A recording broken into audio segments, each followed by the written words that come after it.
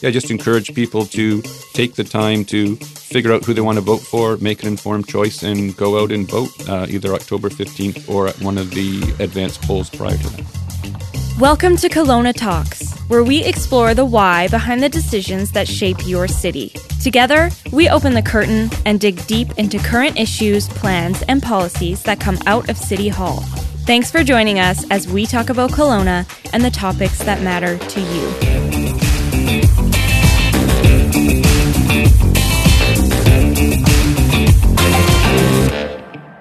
Hi, everyone. I'm Bob Evans, Partnership Director at the City of Kelowna and host of our Kelowna Talks podcast. I acknowledge that our community is located on the traditional, ancestral, unceded territory of the Syilx, Okanagan people. Well, it's almost that time. Has it been 4 years already? Wow.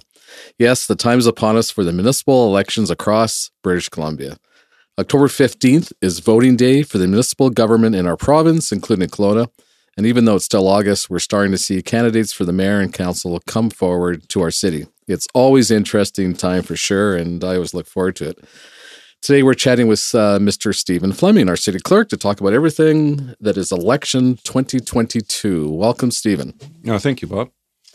So first off, I always like to start off getting to know you a little bit better. So did you grow up in Kelowna? What do you get up to when you're not in City Hall? Can you fill us a little bit on who you are? Sure. So I grew up in Ontario, different cities, bounced around, moved here with my wife in 1991. We moved to Burnaby. And then in 2003, we came to Kelowna. So when I took the deputy city clerk job at the city, been the city clerk since 2008. So yeah, we've raised our boys here. It was a great place to raise them, and made Kelowna our home. It's the longest we've ever lived in one place, either of us or as a couple, is in Kelowna. Oh, nice. So when you're not city clerking, what do you get up to?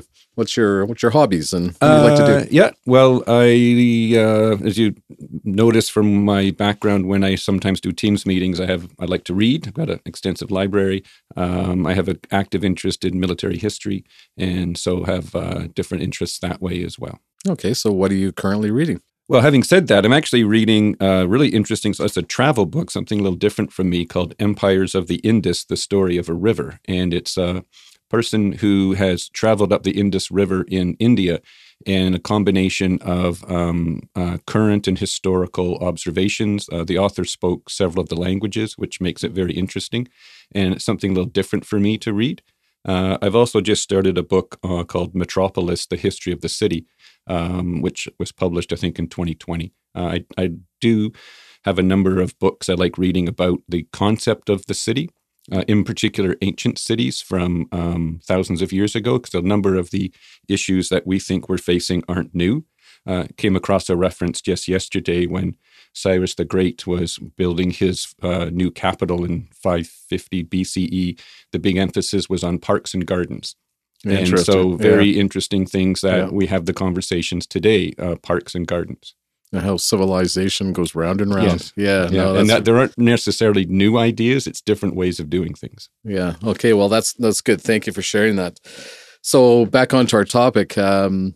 This must be a pretty interesting time for you in the 4-year cycle of council.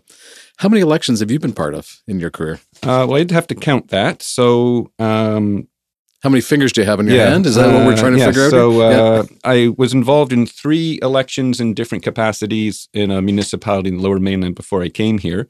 The first election here was in 2005. So nine elections and 2 by-elections. Okay. So this will be my 9th. So I'm going to come back and ask you some interesting things you've seen over those 9+ by-elections, because I'm sure there's lots of interesting stories, and I'm also sure we probably don't have time to hear all the stories, but we'll pick out a couple that may be of interest to our listeners. So now we're seeing people pick up nomination papers from City Hall, put their names out there. How does that work? Can you tell us about the nomination process? Sure. So right now, all people are doing is picking up a package. They're not officially legally candidates until they can hand them in. And that period starts August the 30th and will end on September 9th. So that's the time you can actually formally become a candidate, is in that period only. So every election we have lots of people pick up packages. They don't always bring them back. It's about a 2/3 to 3/5 return rate, so maybe 60 to 65%. And it varies by race. Mayor is usually about half, councillor is a little higher. So this is indicating we'll have probably a lot of candidates, judging by the great number of packages that have gone out. But until you actually file, it's hard to say.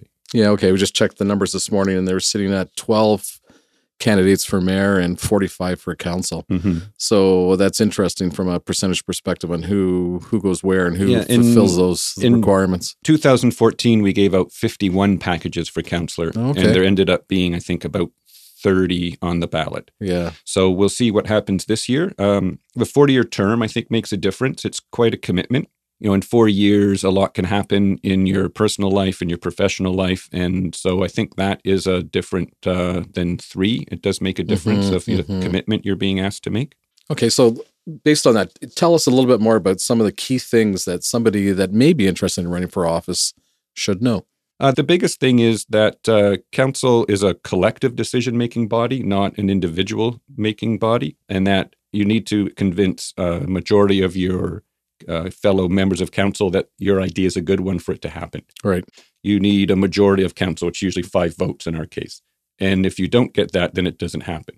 And that you need to build that sort of collaborative, collective decision-making body. It's interesting that in Ontario, they've introduced some strong mayor legislation, which would be a first for the country. And we'll see how that goes over if it gets picked up in other places. But that's not the case in BC. So tell me a little bit more about that, the legislation side of it. What do you mean by that? Well, the mayor in BC, the mayor is 1 vote on council like everyone else. They're a member of council like the councillors are. They have some different duties and responsibilities as the leading, chairing the meeting, spokesperson for the municipality. But in terms of what's proposed in Ontario, the mayor would be able to appoint senior staff positions arbitrarily. Not just council. Right. They'd be able to present a budget to council. It's much more like an executive. They become an executive wing, which at local government, there is no executive. There's no cabinet like there is at provincial or federal. So it's quite a different governance model. Okay, so as I listen to you, and I've always wanted to ask you this because we'll get a little bit more in the election, but how did you get to be city? Like, what prepares somebody to be interested in legislation, being a city clerk, the organization of government? I just have to ask that question. Well, it's a great question because nobody goes. You can't see, but he has a smile. He has a twinkle in his eye. He likes this stuff, people. Yeah, nobody goes to school saying, "I want to be a city clerk," or "I want to go." Like, you can be a planner, you can be an engineer, you can be an accountant, all sorts of other things. Most city clerks I know fell into the job completely by accident. Okay. As did I. I fell into local government by accident 26 years ago. I had to be talked into applying for a job. And it turned out it was in the clerk's office. I've always worked in a clerk's office, and I've done sort of every position you can do in a clerk's office over my career. But my master's is in something called Soviet and East European Studies, which doesn't even exist anymore. I went to Carleton in Ottawa, and at the time, Soviet studies was really big because it was the late 1980s. And then the Berlin Wall fell down, Glasnost, the Soviet Union fell apart. And what do? I ended up, that training in hindsight really helped prepare me for, being able to analyze a problem, read legislation, write, things like that, be able to present comfortably. But a lot of online learning. BC is very good for providing, once you're in local government, providing education and training for people in local government. And I've been fortunate to be able to take advantage of a lot of that. I've also participated in being, later in my career, someone who's then turned that around and helped teach other local government staff. Wonderful. Okay. Had to ask that question. Yeah. Back to the election. We touched on it a little bit, and there's probably a lot of misconception about the role of council and what they can and cannot do. Can you help us understand a little bit about that authority chain between, I guess, just the local residents, council, mayor, and staff? Sure. So going back to your high school, civics class that we all either didn't get or slept through, in Canada, there's only 2 recognized forms of government, and that's provincial and federal. And so municipalities fall under the provincial sphere, which is why every province has different rules for their municipalities. And it makes it a little confusing because it might be, oh, here's a great idea from Brandon, Manitoba, or Winnipeg or something, but, well, they might not have the same legislation as we do, and vice versa.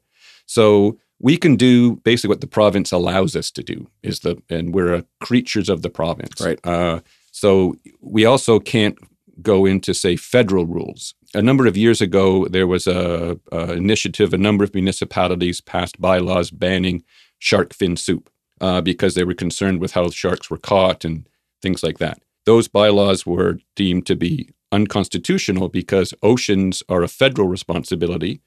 And so the municipalities had no ability to regulate what happened in oceans. Gotcha. So all those bylaws were struck down. Right.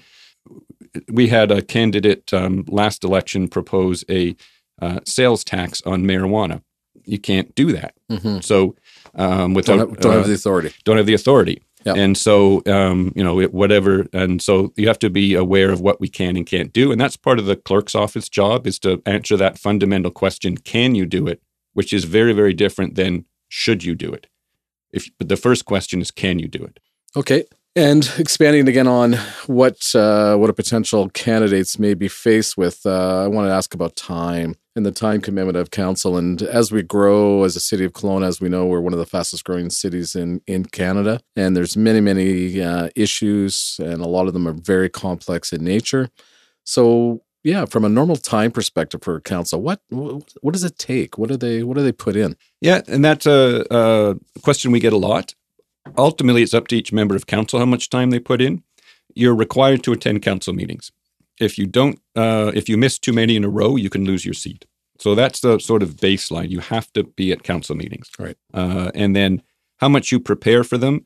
We have a very tight turnaround time, and have for many councils, that you get the agenda package late Thursday, early Friday, council's Monday.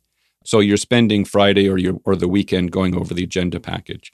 I know a number of the councillors over not just this council, but previous councils might go visit sites that are up for redevelopment or things like that. So we ask every council, are you good with this schedule? Because we can change it. It's up to you. When do you want your agenda package? To date, no councils said change it. I think as we get more complex, we might see that in the future, that council might want more time to go through their package. Right. Right now, council meets all day during the day on a Monday. Most Mondays, it's not every Monday in a month, maybe 4 times a month, say, and then 1 or 2 public hearings on a Tuesday evening. With the changes in the provincial rules on development, I think we'll see fewer Tuesday evenings because I think the rules will change. Okay. But those are another thing to prepare for. The other thing is the majority of our councils on the regional district, either as a full board member or an alternate, and they meet twice a month and have, so there's commitments there as well. And there's other external committees you might be on that might, like DKA or URBA or something. And so it's not a full-time job, but it's creeping up to, it's always been considered the mayor's a full-time job, and a councillor has about a third or so of the mayor. In terms of the expectation. Sure, and the compensation isn't great either. I mean, this is, people don't go into this to make money. It's a passion, and it's a calling, I guess. Would you say that?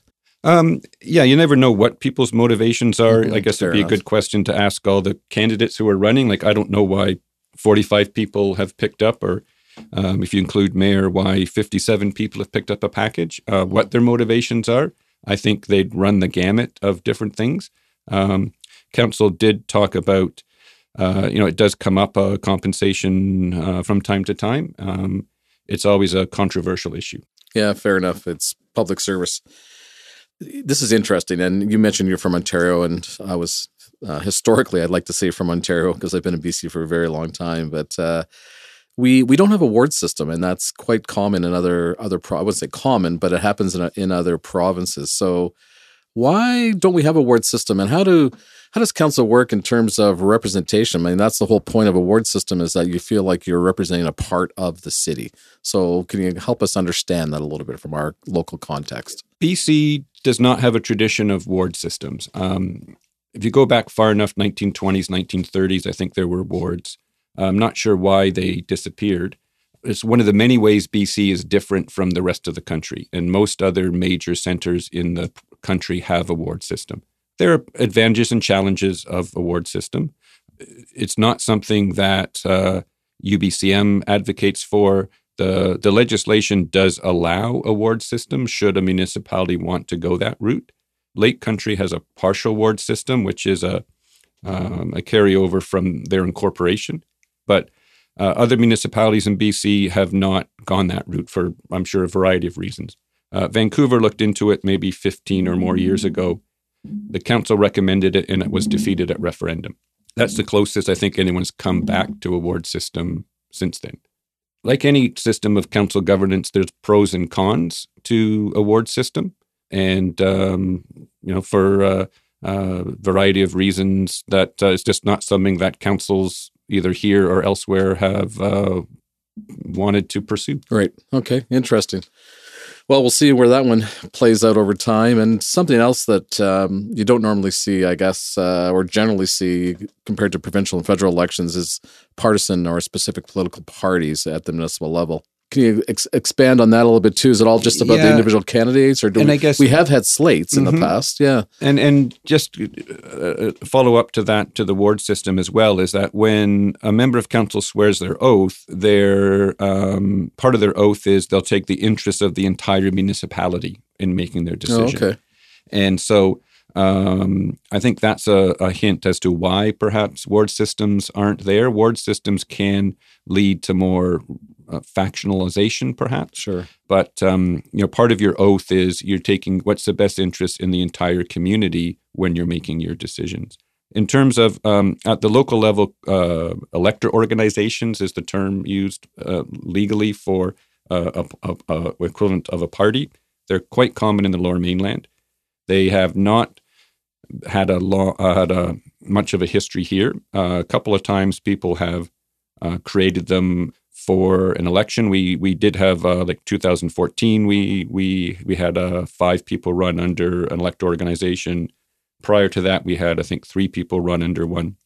There is one registered for this year, so we'll see how that plays out. And for whatever reason, again, it's people have run mainly as independents and not been part of formal elector organizations. And that's when the name of the organization appears under the ballot as it does at the provincial or federal level. And you can call yourself whatever election BC allows you to. So you said there was one already in process. What does that look like? How do you do that? Well, the deadline to register with Elections BC was August 2nd. So you had to meet. Done. Yeah. You had to meet criteria that is in the legislation, and then Elections BC basically says yes, you meet it, or no, you don't, and then sends out a list that says these are the elector organizations that we've approved that could endorse candidates. And then you have to have permission of the organization. Yes, we'll endorse candidate X, and then candidate X has to say, yes, I'll take their endorsement. Right. So and then that would appear on the ballot. So we'll see how that transpires this year and go from there. But it's something that has not been part of the tradition here. Slates are a bit more unofficial. Election advertising rules have sort of really tightened up, in that if you are going to advocate for an individual or a group of individuals, you need to now say who you are, where the money's coming from. And the election advertising rules over the past 3 or 4 elections, or 2 or 3 elections, have really tightened up. And this is in reaction to some of the things that were happening in the Lower Mainland, where people were spending huge amounts of money, billboards, and you didn't know who they were or anything like that. Yeah. So that a number of reforms have changed that, and that you now need to register if you're going to promote a third-party candidate. You need to register with Elections BC and file some information so people know who you are and where the money came from, and there are spending limits now too. So looking for equality, fairness, open, and that it shouldn't just be who has the most money can buy it, or win or help influence. But we'll see how these, there's new rules again on third-party advertising for this election, so we'll see how that all plays out. There's an upcoming candidates forum. And again, this will probably play after that happens. But what kind of coaching or information session, what does that look like for you and for the candidates? Every election year, we've offered this for the past several elections. And it's really just a way for anyone who's interested. You don't have to be a candidate or have picked up a package, just to say, hey, here's the basics of how council works. This is, some of the questions that you've been asking, like how does council make decisions? How often do you meet? What's the time commitment? Things like that. And just so people have an idea of what they're getting into. We find that sometimes there's lots of misconceptions as to how council works, what the authority of members of council are or are not, what the authority of the mayor is or isn't. And so better to know that before you decide to run than say you get elected and then you find out, oh, well, what I wanted to change is actually something that the province or the federal government has control over, not the municipality or something. And over a 4-year term, there's like all sorts of things that we'll be dealing with 4 years from now that we haven't even thought of right now. Mm-hmm. And just to get an idea of, this is what you're, the sort of this is the adventure you're proposing that you're about to go on. Should you convince the public that you're one of the successful candidates? Interesting choice of words, adventure. I think it is an adventure for many, many people, and we've seen lots of different candidates come through City Hall over the years. So which cycles back to what I asked you early on, which is, maybe this is maybe a bit controversial and we have to obviously keep identities confidential, but any good stories you can share with our listeners as we get close to our close here that would bring a smile to our face? Every election, whether it's federal or provincial or municipal, the biggest issues are always around election signs, their placement, where they are. And I know there was when we now hand out a little do's and don'ts in photographic form, saying here's a picture of a sign put up lawfully, here's a sign not so, make sure you do it right way.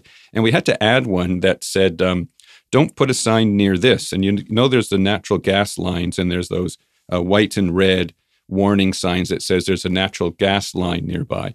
Well, don't put a stake in the ground here. Yeah. Well, a candidate put a sign right near one of these things, and they hammered them in with 2 feet pieces of rebar because they didn't want, because lots of signs get vandalized and broken and things like that. Yeah. And they said, no one's going to take my sign. And how they didn't literally blow themselves up is beyond us. Like, we looked at it because it was also unlawfully placed because it was a safety sightline issue. Right.